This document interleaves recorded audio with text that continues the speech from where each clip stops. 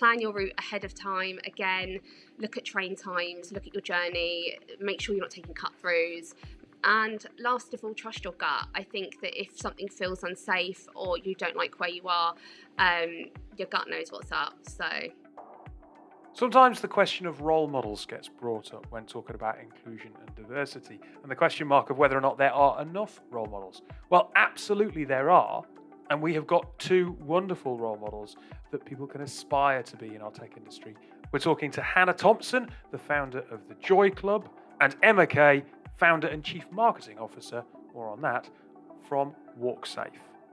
This is Tech Talks, your weekly technology podcast powered by the Harvey Nash Group and hosted by myself, David Savage.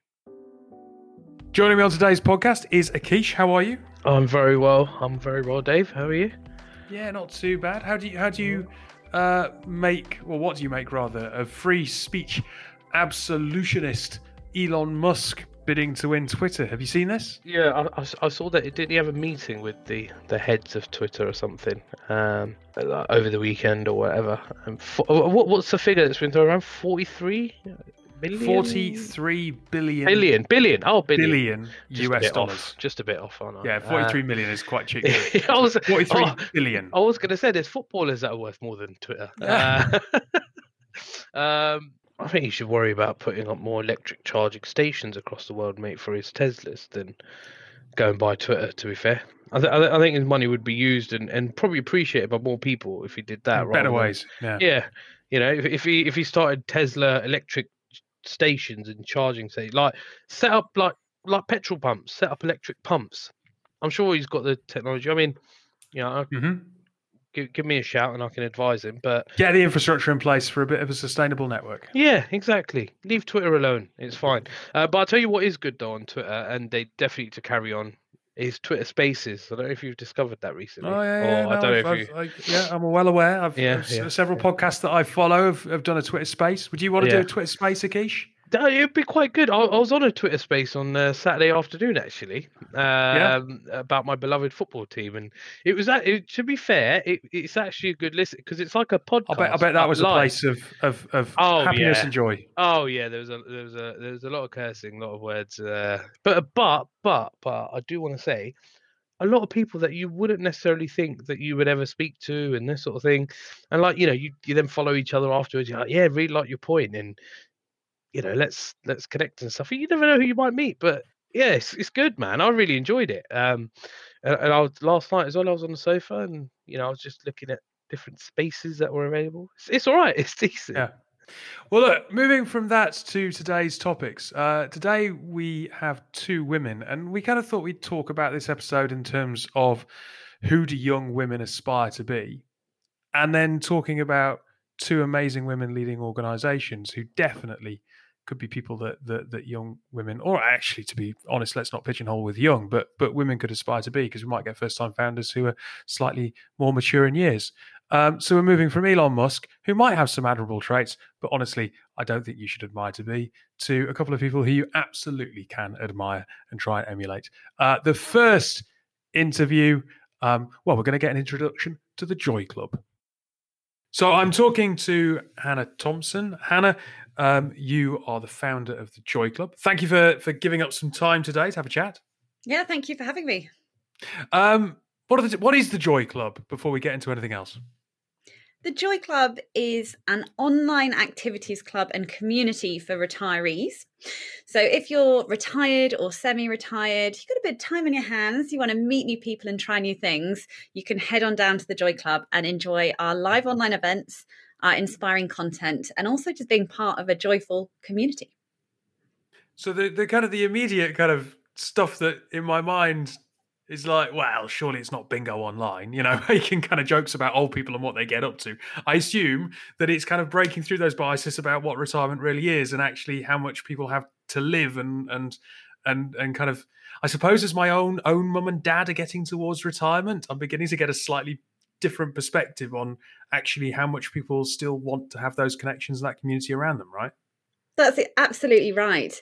It used to be the case that we would retire, we would spend a couple of years pottering around the garden, pipe slippers, and that would be it. All the stereotypes. Yeah, Well, I mean, it was once like that, but now, because life expectancy is increasing and there are so many other things societally that are changing, we're now spending over 20% of our lives in retirement.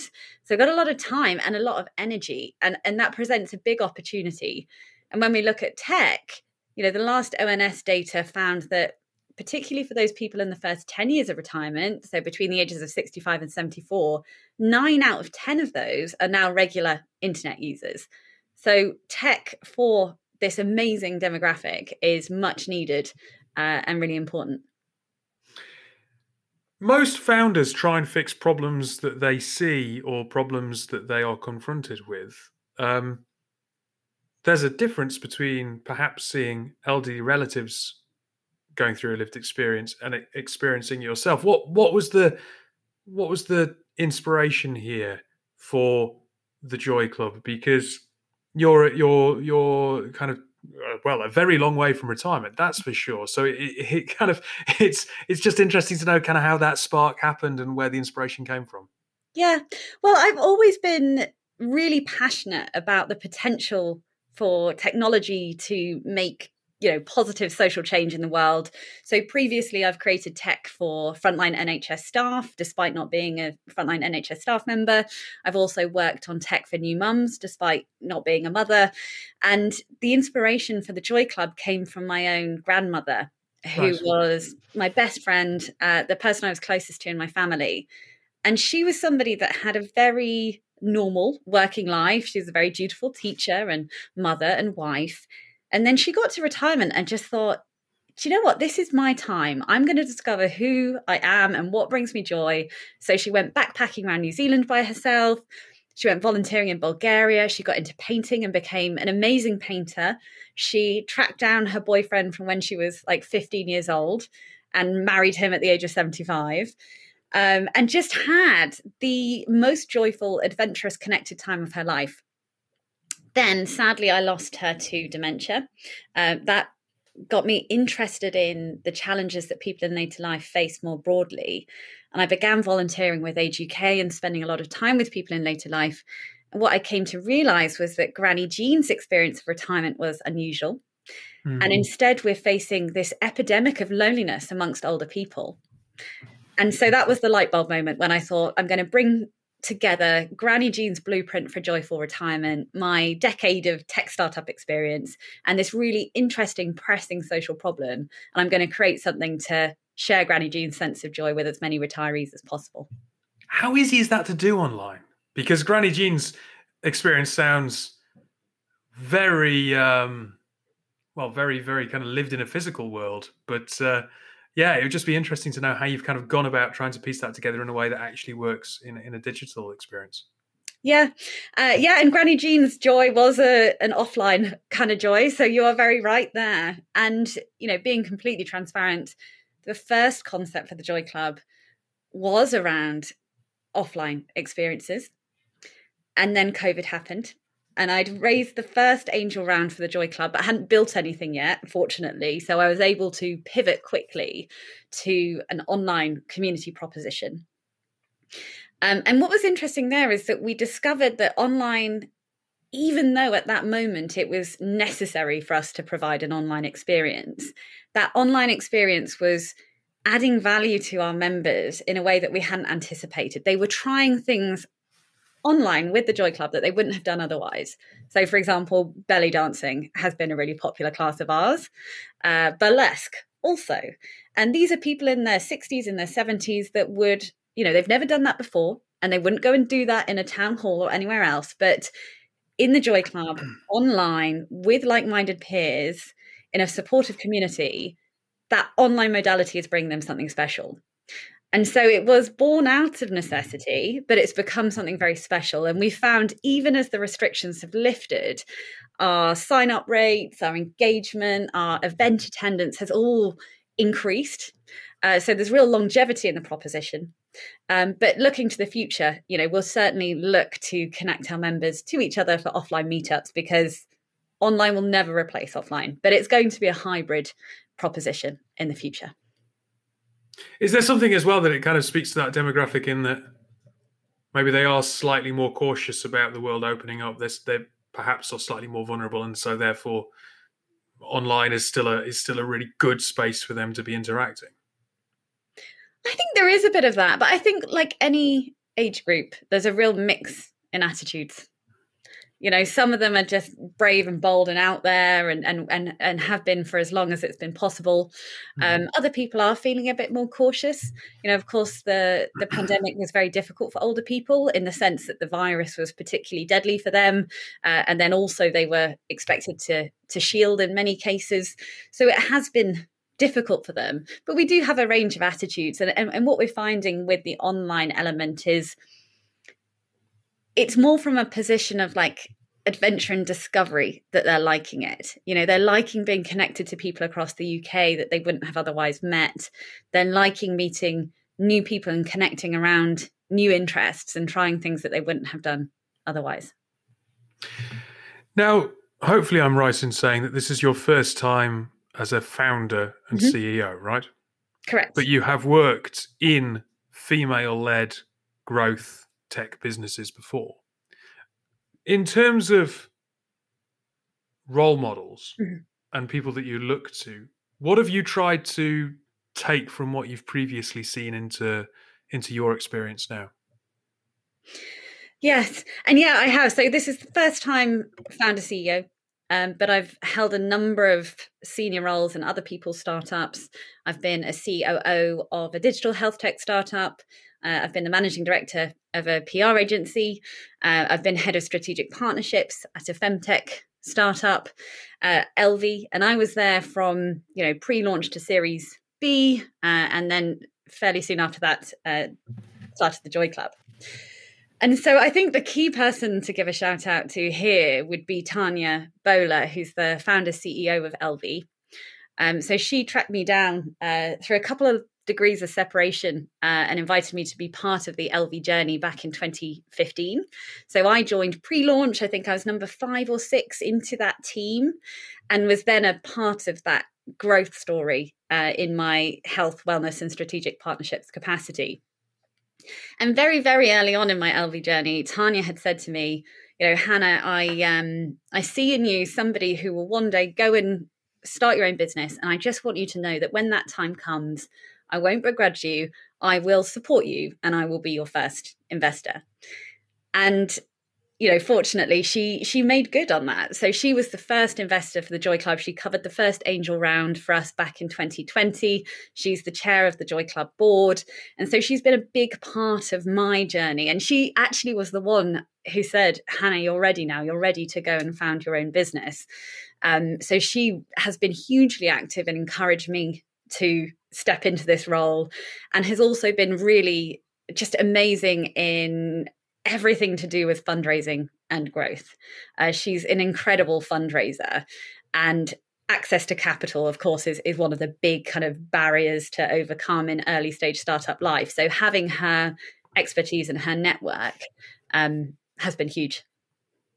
We've touched on funding on a couple of occasions.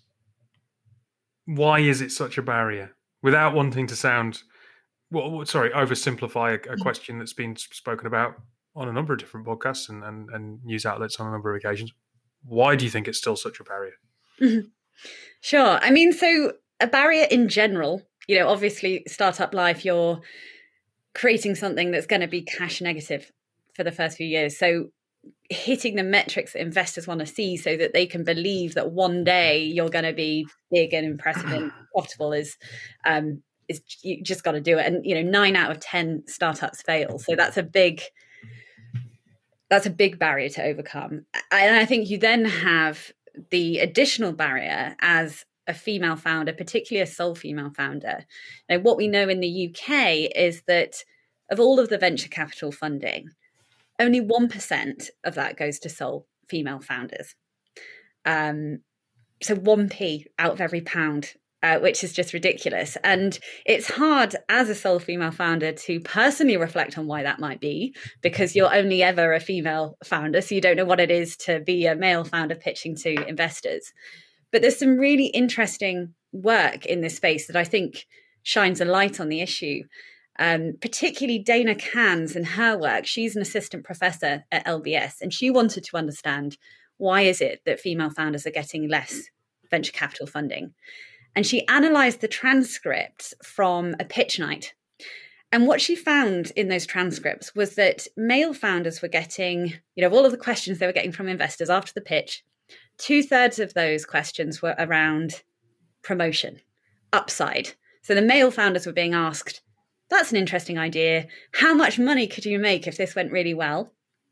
And then looking at the transcripts for the female founders, 2/3 of the questions they were getting were around prevention, downside, risk. So they were saying, that's an interesting idea. What could go wrong? Or what happens if this goes wrong? So in terms of the airtime, for female founders, they're getting steered down this road of risk and downside. Male founders being steered down this road of upside and, the exciting potential there. And so Dana Cans found that actually that's a really significant factor in the decision then of that investor to take it forward, because the female founders' ventures appear riskier, even though they might not be. It's just the questions that are being directed to them. It's interesting. It's like bias in the recruiting process, and trying to strip bias out of the recruiting process. If you could get an AI bot to do the analysis about whether or not you should invest or not, you might get some radically different results. Possibly, although AI is renowned for building on patterns, so it might true. worse.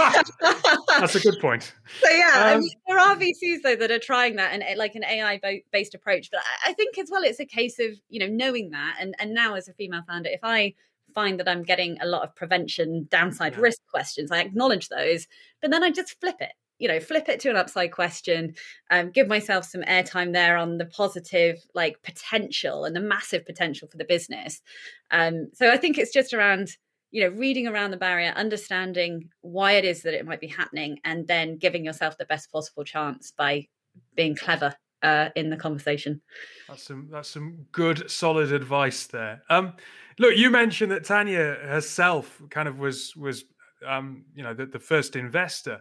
How important do you think that community aspect of women perhaps helping other women in this arena is? I mean, I've had podcast episodes before where I've spoken to founders who were hitting their head against a brick wall with the VC community and then went, right, I'm going to do a community-focused female-only investment round, and it just went off overnight. It seems to be a kind of an untapped resource in terms of a real kind of dynamic support in amongst that community.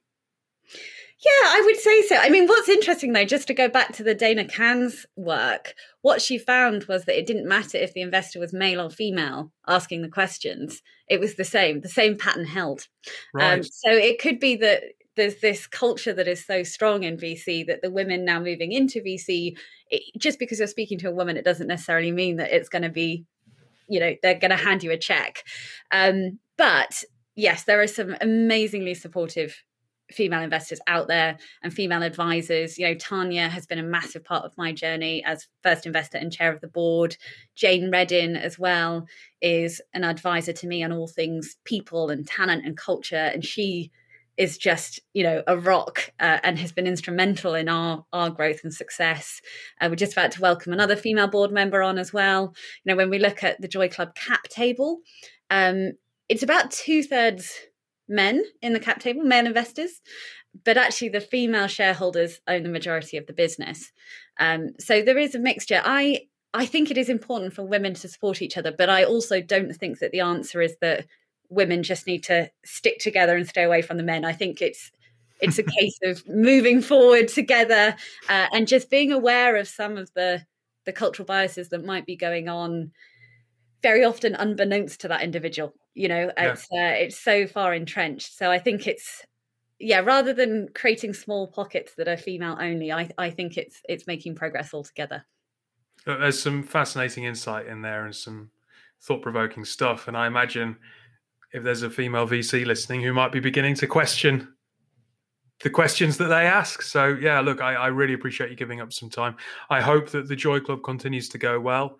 Like I said, my own parents are coming up towards retirement age. They're still not particularly tech savvy though. My dad Dad's spent a career in the church. I don't think it goes well with technology, but We've got a whole range of people. And, the key to success with the Joy Club has been to involve the demographic in the process from the beginning. So they've come up with the name, the activities, they've tested the product for me. So, yeah. And the community team is on the end of the phone. So, yeah, send them over to thejoyclub.com. Will do. Thank you very much for your time, Hannah. Thanks, Dave. Right. Did you have a Granny Jean figure in your life? I didn't. Sure, hearing this, I actually am probably one of the misfortunate people. I'm sure there's many of me in the world, but I didn't really have grandparents growing up. I mean, my mum lost her parents when she was fairly young, and yeah. Did you have an elderly great aunt or something? Or? Nah, not really, man. I like grandparents, and anyone with grand wasn't really something in my family. So, but that's all right. It's fine, mate. I'm 30 years old. It's all right.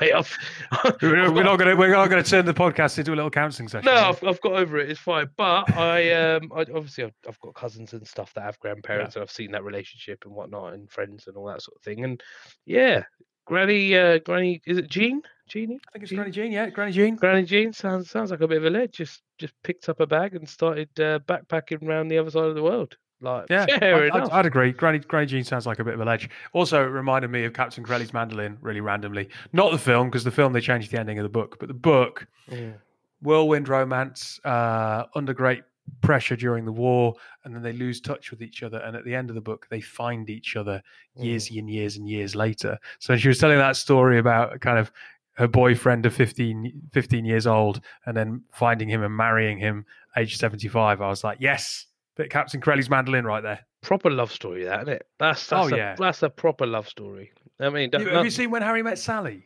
Yeah. It's like those little couple interviews that they do halfway through, like in the various sections of the film. I think there's a few like that. Found each other 40 years later. Yeah. You look just the same. Yeah. Like brilliant. Yeah. I've seen a few things like that as well. People like reconnecting with their old flames and stuff. But love it. Yeah. And the serious point being that elderly people might be lonely and might struggle to find people who share similar interests. Yeah, absolutely. And I think she alluded to it in the interview, right? With the whole pandemic, I think it was definitely something which. They said, right, it was hitting younger people and elderly people a lot worse, just because a large part of their socialization was with people and physical. And I think not being able to do that, it really had a knock-on effect. And the fact that they can kind of embrace technology, embrace the change, and are still able to then, connect with other people, I think it's really, really good. And to be fair, I've seen a live. I say live, but there's a small example from my personal life actually. Like my so my old man, he's suffered a cardiac arrest, all that sort of thing last year, but he's slowly kind of trying to get a bit more physical, a bit more active, and he's joined a walking cricket club. Now, walking football, I know. Cricket. It's basically cricket, but walking, like even slower. And it's for like 55 and above. And no such thing as a quick single. No, literally, mate. But I've actually gone to watch him a couple of times, or watch them play. And yeah, like I said, I mean, he's kind of late 50s, and like he's developed like these group of friends, and now they've all kind of got tickets to go and watch like actual cricket together and stuff like that. And he would never ever he'd never ever come across them in any walk of life. So things like that for the older generation, I think work really well. And it's just good to see them, and even as children or grandchildren and stuff, if you see them have a good time, it kind of makes you feel a bit good, because you're like, well, that's one less job that I have to do, but at the same time it's like, at least they're having fun, at that age, sort of thing. So yeah, I like it. I really like this idea actually. I thought Hannah's points as well around the VC community were really interesting, because it kind of makes you remember that it's not just a case here of making something more inclusive, having more diversity, having more people of equal gender in a sector, because if the sector is set up in such a particular way, like the VC community, and there's a culture around it, that even women entering that space then become biased themselves, and the same views perpetuate. And I think that's a really good point to make, It shows that there's a lot of work to do. It runs deeper. There is kind of a whole rewiring of the way that we think, and that's borne out in the fact that from a funding perspective, she's had to really tap into that female community of founders to help support her.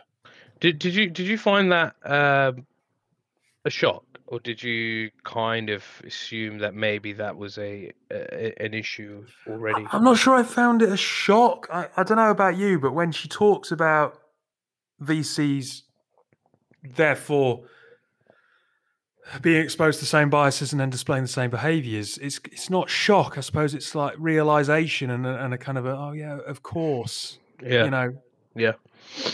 Because I'll be honest, I was quite shocked listening to that, especially the transcript stuff that she talked about around the whole, when they actually went word for word on kind of what was being asked, what was being pitched, and the kind of commentary behind it.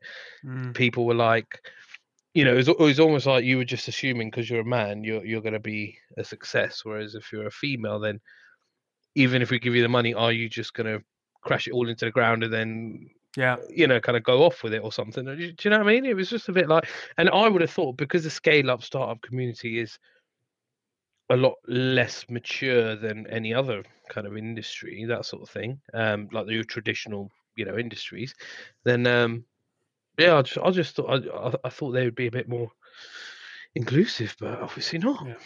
Yeah. Look, some brilliant points from Hannah throughout this interview. We're going to switch our focus. We're going to talk in the second half of the show with and about WalkSafe, with their founder and chief marketing officer, Emma Kay. Pause there before we play the interview, because normally founder CEO, not founder CMO.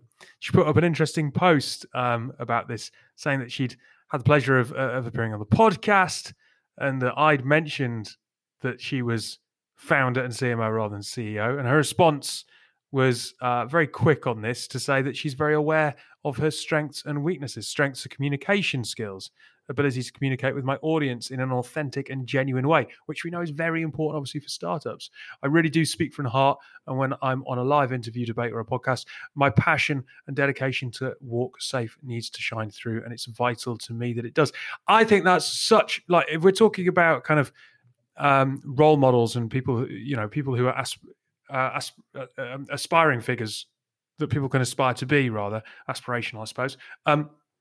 That's a brilliant trait, to have that awareness to go founder and CMO, not CEO, and have a really clearly articulated reason why. Because let's face it, the default is founder and CEO. And I think, I mean, just reading that post, I think it just kind of screams of it a lot more kind of passion. Like I don't know. I think CEOs are maybe a little bit like, well, what's our share price and what's our shareholders and what's our returns and what's our kind of what are the people saying, what's our competitors doing, this sort of thing. Whereas I think she's kind of stripping that back and going, do you know what? I'm kind of that's not me. Yeah, exactly. I'm kind of just wearing what I feel passionate about, and wearing in a sense that she's advertising it, being bold and kind of saying she's marketing her own product. So I think it's good. I think it's good. I'd love to see what the what the FTSE CEOs think of that post. To be fair, who go to work in a blue suit, white shirt, and kind of the kind of city life and the set in some sort of ivory tower. But but I like that. I like that. It's a change up, right? Yeah, absolutely. Look, we will hand over to the interview. We'll not let you or keep you from it much longer. So, Emma Kay, founder and chief marketing officer of WalkSafe. Akish, thanks for your time today. No problem. So today I'm joined by Emma Kay, founder of, make sure I get this right, because I think in an email I might have put Safe Walk, but it is WalkSafe, all one word, limited, right? Yes, it is. Hi, thank you for having me today. And as an offering, if someone's looking for WalkSafe and they were to go onto kind of an app store or something, they would literally just search for WalkSafe as one word, right? Yes, .io is what we are, WalkSafe.io on Instagram. WalkSafe.io. And Google Play, yeah. Cool. Always worth making sure that that's nice and clear. Look, before we get into anything else, what is WalkSafe? So WalkSafe is a free personal safety app that you can use should you feel unsafe, or if you'd like to feel like you've got an extra layer or comfort in your sort of security personal safety toolbox should you need it if you go out and about. So we are the only app out there that uses raw police crime data, and we are big on prevention. So I really feel that our app is about making safer choices and pre-planning your journey and thinking about your route before you leave the house. So we're really big on checking your map for where crime hotspots are, so you can start to see patterns of these crimes so you can plan a safer route. We also are big on, say you're about to go out on a night out and you're anything like me and you forget to text your partner, you can set your home safe feature before you leave the house. If you say, right, I'm going to be back before 12, I want my husband to check in on me. If you don't arrive home at 12, a last known location gets sent to your loved one. And if you do, all good, he'll know you've arrived home safely. So I think our app, it's really vital for everyone to know, A, we're free. We believe that safety is a fundamental human right. And yeah, we're really big on prevention. I think that's really important, that it's thought about before you leave the house rather than when you're in a bit of a sticky situation. I think we'll come into prevention in a bit more detail because I think that's a really interesting area. But from a standpoint of technology makes this app work now, I suppose, in the 21st century in a way, and kind of giving that added sense of security that wouldn't have existed maybe 10 years ago. I suppose what I'm asking is why an app? Why is just simply planning, and is it not enough just to be able to set a reminder? Why do we specifically need a platform to do this for us? I kind of think we all lead really busy lives now. I think our phones are pinging. We've got 1,000,001 jobs to do. If you're anything like me, you've got the dinner to make, the dogs are running around, the kids are crying, there's something going on. And I think we all have the best intentions in life to kind of, oh, yeah, I'll watch over your journey. Oh, yeah, I'll text you. And then inevitably, sometimes just life gets in the way.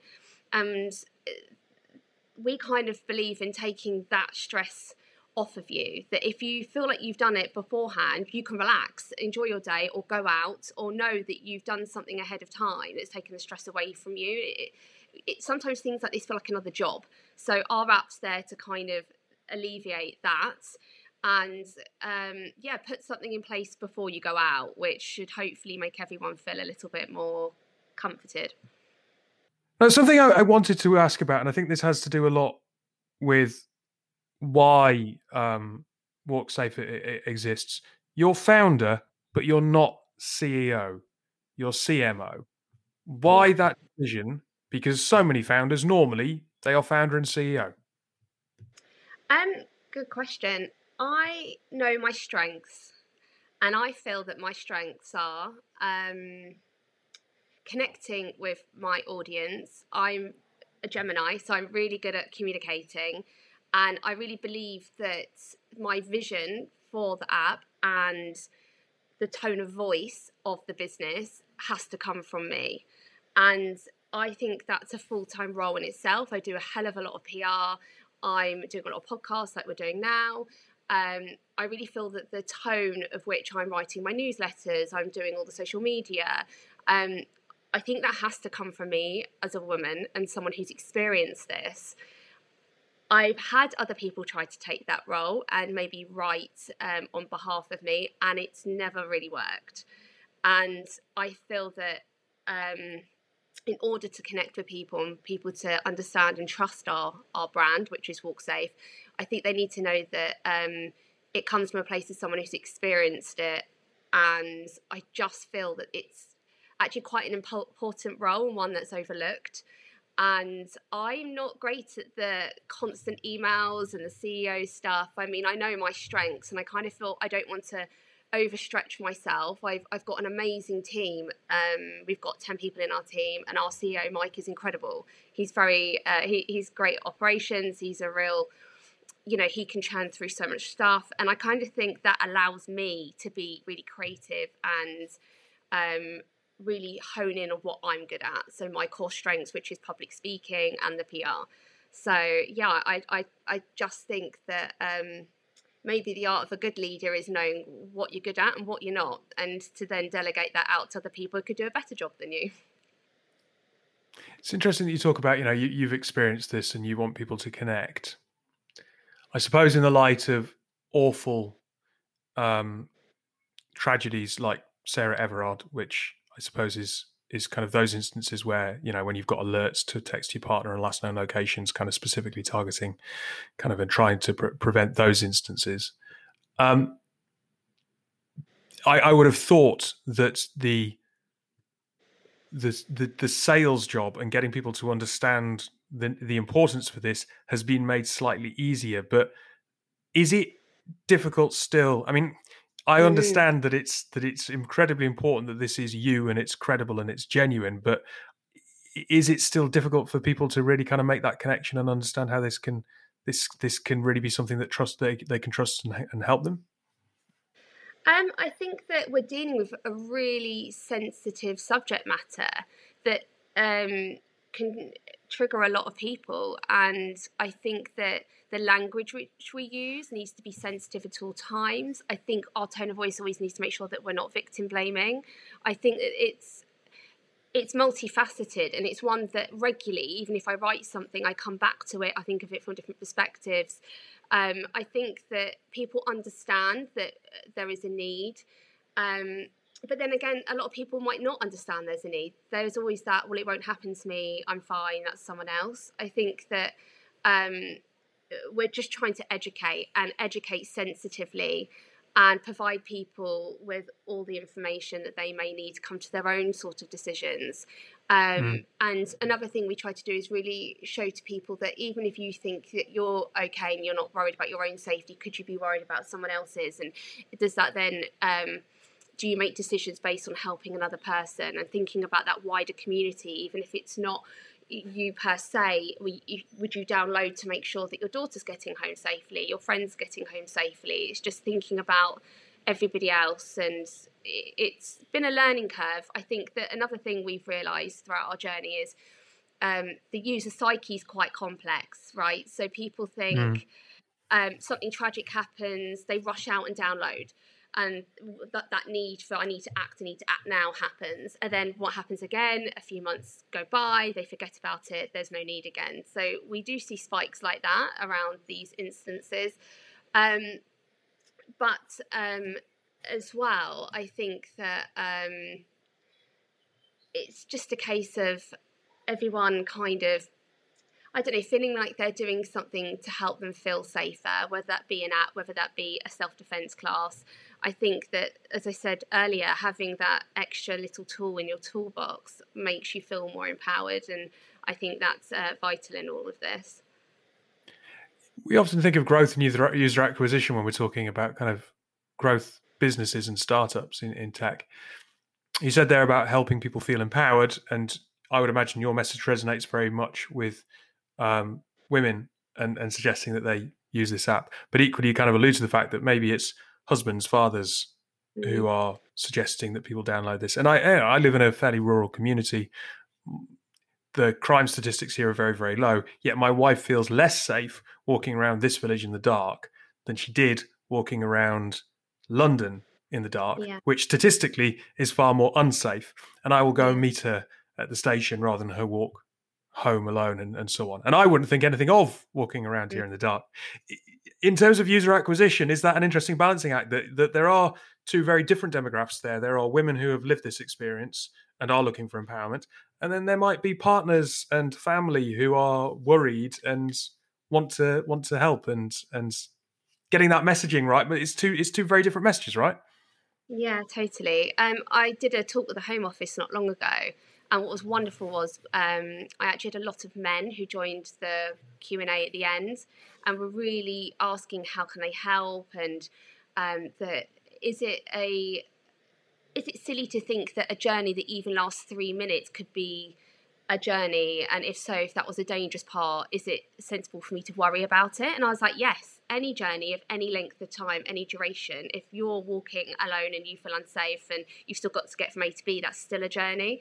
And I think there was that sort of, I would like to do more, I'd like to help, please can you explain to me what would be the sort of things I could do to help? And I think it was wonderful to have men who were open to that conversation, wanted to participate, and even if, like you said, it wasn't for them, it was what could they do to help keep others in their life safe. So you're right, our core demographic is 75% female, but there will always be people in other gender minorities that are benefiting from our app, and men who would perhaps like to use it to help keep others safe. I mean, our app as well, talking about that user psyche I touched on earlier, is people don't want to be tracked. We understand that. So they want to be able to opt in and opt out of something, especially if you're a teenager and you've got your mum and dad breathing down your neck. You don't want that. You want to be able to have something maybe like our app where you can say, look, mum, we'll be back by 12. If I'm not, again, last known location will be sent to you, and it will jog the mum to make sure you check in. You know, I think that's a real opt in and opt out. We don't follow them all around all the time. It's not like that, and I think that also can give parents that bit of knowledge and control, but also the child or teenager will feel in control, because at the end of the day they know their mum's not watching everything they do if they just don't get home by that time. So there's something like a bit of a bargaining tool there, which we find that works quite well. And like we said, people don't want Big Brother watching over them. You know, I think there are a lot of apps out there that are great, and I always say we might not be for everyone. We're like car insurance. When you go and compare the market, there will be someone on there for you if you like one thing that one app offers compared to another one. But I think that the market research we've done shows that people are quite complex. They don't want to be trapped, but yet if God forbid and they're in the worst case scenario, they want everyone to be alerted, their friends, their family, the police, they want everyone. So it's quite a hard balance of when you have an SOS button, who do we link it to? Do you want it to your trusted friends and family, or do you want it straight to the nines? It's, again, that user journey and the user sort of mindset. It's not a straightforward one, and it's one we're always, trying to keep up with and work with and keep our users at the front of our every decision in our minds, because it's not straightforward. It's quite complex. Yeah. Look, just on that prevention piece, what are the top tips that you can give to someone if they are planning even a 3-minute journey and they don't know whether or not it's going to be safe or not? Good question. So I always say share your journey. It doesn't matter what route you're taking. If you've got to get public transport, I think that it's vital that you share your route and share it with someone who you know could help in that scenario. Plan your route ahead of time. Again, look at train times, look at your journey, make sure you're not taking cut-throughs. And last of all, trust your gut. I think that if something feels unsafe or you don't like where you are, your gut knows what's up. So yeah, always listen to that. And as a founder, what are the lessons that you've learned that you would pass on to other people who maybe have a problem that they're trying to solve and think that technology might be the answer to it? As a founder, I always think you've just got to keep going, keep working at it. And I think that, again, like I touched on, if you think it's worth doing and you think that you see a need or a desire, or if you think that there's something in it, then keep working at it. I think at times when I brought out the app at the beginning, this is before Sarah Everard's death, I think people just thought a safety app, why would anyone need that? And now look where we are. So I think if you see, even if no one else does, if you see something in it, just keep working on it and kind of just have that faith and belief in yourself. Look, it's been a real pleasure to speak to you today. I think, obviously, whilst tragic events bring this to the forefront of people's minds, it's something that has existed for some time and will unfortunately go on existing. So a really wonderful platform and service to try and help people feel safe. So I hope it continues to be downloaded and used, and good luck in your journey ahead. Thank you so much. Thank you for having me.